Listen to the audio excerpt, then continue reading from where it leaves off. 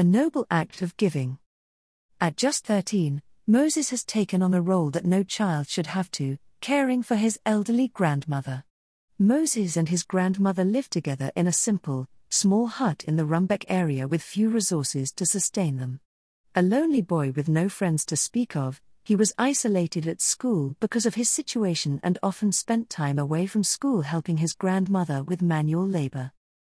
When our trusted partners from Diocese of Rumbek visited Moses' school, one member of the team noticed that the teenager wasn't eating all his Mary's Meals lunch.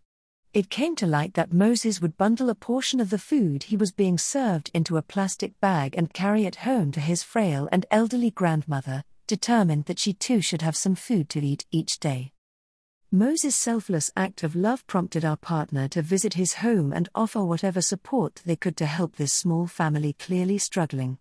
Diocese of Rumbek was ideally placed to find local help for Moses' grandmother and ensured Moses received medical attention for an untreated wound that was causing him pain and cruel teasing from his classmates.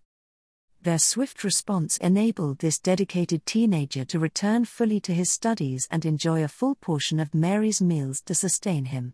His grandmother now has enough food to eat each day too, and Moses even has a school uniform, which has helped him fit in with his classmates.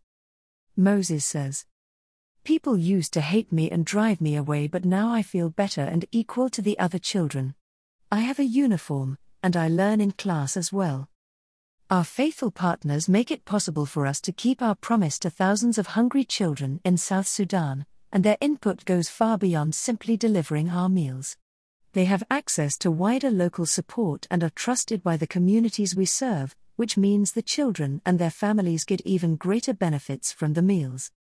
Around the world, Mary's Meals works with dedicated local partners who can respond quickly and effectively to situations like the one Moses found himself in.